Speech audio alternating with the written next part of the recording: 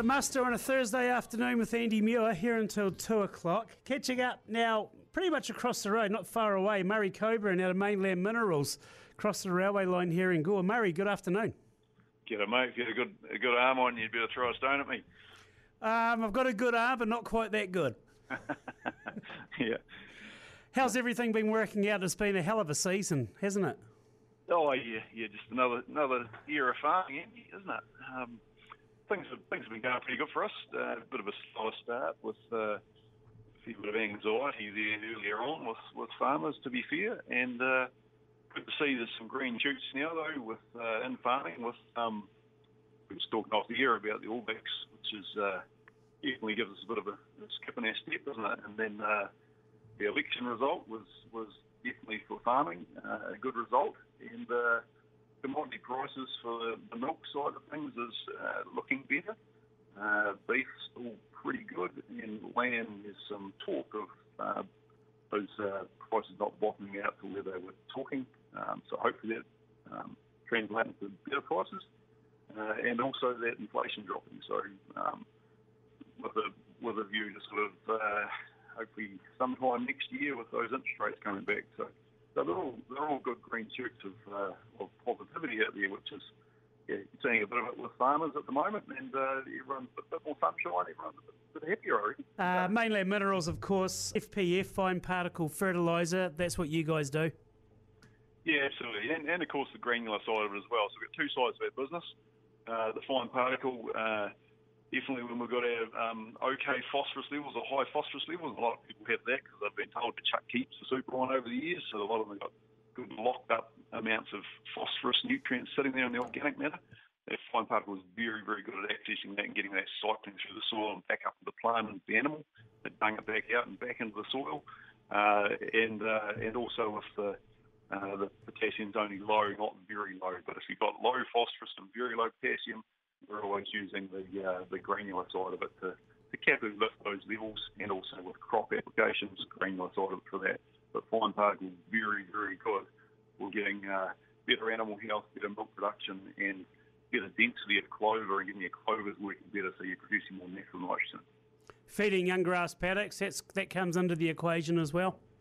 Yeah, absolutely. So young grasses at the moment is definitely an area that we're seeing a lot of it out there. People have held off with feeding the young grasses, and also for the last year or two, quite a bit of capital, or not capital I should say, so the maintenance fertiliser where they've held off, and I've got big concerns for that, because that's really signing giving yourself some big headaches down the track with productivity, and I'm seeing some of that come through from some farmers that have held off with getting lambs away, with getting milk production. It's not so much in the dairy side of it though, it's more in the sheep and beef. Just make sure that you're investing that fertiliser back into your farm, because last thing you want to do is see those productivity levels drop with getting lambs away, getting your beef away, in crop yields, because then you're actually revenue side of things, margin side of things going to go end up being a bit poorer, and when the upturn comes, then you're not going to be well suited to do well in it, and that could be sort of putting yourself on a bit of a death knell, and you don't want to do that. And after the winter we've had, you look at the wet winter and what's gone out of the ground, a bit of leaching's occurred? Oh, absolutely, and that's where, talking about young grass there before, I probably got a bit off track there, but you definitely, nitrogen and sulphur are two things in young grasses for the first 2 years of establishment, before the clover natural nitrogen production kicks in. So really, really important to make sure that you're getting that nitrogen and sulphur on there. Nitrogen, because that's the bit that helps those grasses to become nice and big and fat and grow good yield. But also the sulphur helps with what we call the mineralisation of nitrogen in the soil. So basically the sulphur is what helps access the release of nitrogen from the minerals in the soil, from the microbes in the soil, and helps the clover and the rhizobia to access the nitrogen from the air and produce natural nitrogen for the grass alongside it. So if you don't get that nitrogen sulphur in there right Ideally, it's 2 times a year, but often people are just doing it 1 time a year, topping up that nitrogen and the sulphur. Then if you don't do that, then you get a lot of weeds back in there.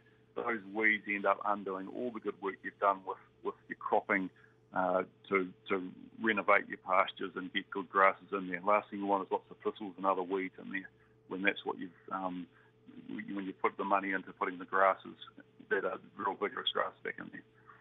Fine particles good for aeration as well, where there's compaction.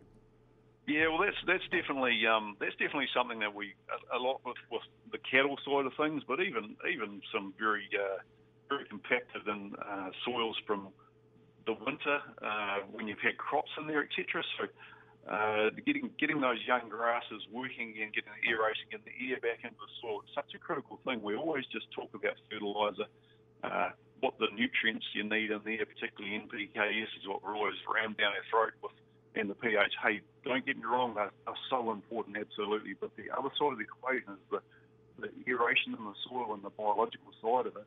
The air is needed for the microbes to breathe, but having and to be able to hold on to more moisture, so you hold on long in the dry. It also helps the air in the soil. Will help give good pathways to get that moisture out. If you compact it, you've squeezed all the air out. So we want to make sure that we get the air back in the soil so the microbes can breathe and they can transfer that nutrient that's in alongside what we call the soil colloids. So the little flecks of soil that are in there, the little microenvironments, we want to make sure they can breathe so they can transfer that nutrient and get that recycled nutrient through the system and optimise the use of the nutrient you've got there and what you've applied. As far as hard to reach places on the farm, Murray, plane application is an option? Absolutely, and a big part of our business is using the plane when the areas are too steep for grass-fed trucks, and as long as there's an airstrip, as long as you've got an airstrip on your farm or a neighbour's got one within a reasonable locality, then we do a lot of work with the plane. And the great thing with the plane is in those hill blocks, whether it's cultivated pastures or whether it's more native hill blocks or oversown hill blocks, it's a great way to get on often it's getting on lots of sulphur, some phosphorus, and salt for grazing patterns, as well as the boron for grazing patterns, and the trace minerals, and also getting on the other seeds. So we can put lots of clover, subclover, red and white clover, plantain, and we put some Cockburn seed in there as well in terms of the wee heart seed can go in there through the fine particle system. Great way to get new vigorous plants amongst there, and great way to get the stock, making sure they do go and graze into those sort of south-facing gullies and all those bits where they often don't graze. Makes a beautiful job of that and puts weight on those animals and stops them hanging in the stock camp areas. So plane's a great thing to use.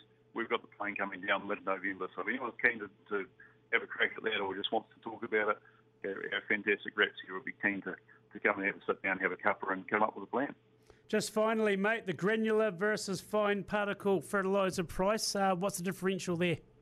Well, what we're seeing this year, Andy, was very interesting. And in fact, last year as well, when prices were, and they're still pretty strong, our prices. They have come back a lot, but not back to previous prices. So what we're finding is often the fine particle is proving to be more cost-effective on a per hectare basis compared to some granular mixes. And we're finding that a lot in the dairy side of it as well. So some of these mixes that are going on are not customised mixes that you're typically getting from your big co-ops. So what we do is we'll get in there and we'll understand your soil test profile throughout your farm with your current soil test, get new soil tests if you need to fill in gaps, and then customise the areas with typically it's sort of 2, maybe 3 mixes, but putting the right nutrients on the right place, and that makes a big, big difference. So if it's cheaper as well, that's a good thing too. Best way to get in touch with Mainland Minerals, Murray? Best way is either the website mainlandminerals.com or on the landline 03 208 3004, and we'd love to catch up with anyone that's keen to have a yarn. Good on you, Murray. Always great to chat. Good on you. Thanks, Eddie. Appreciate your time. Murray Cockburn out of Mainland Minerals. You know the saying, you're only as good as you do it. Probably could hit a golf ball from here to there, truth be known. Before we wrap up for the hour, resident sporting guru Nathan Burden, certain game of rugby we need to talk about on Sunday. amongst other things.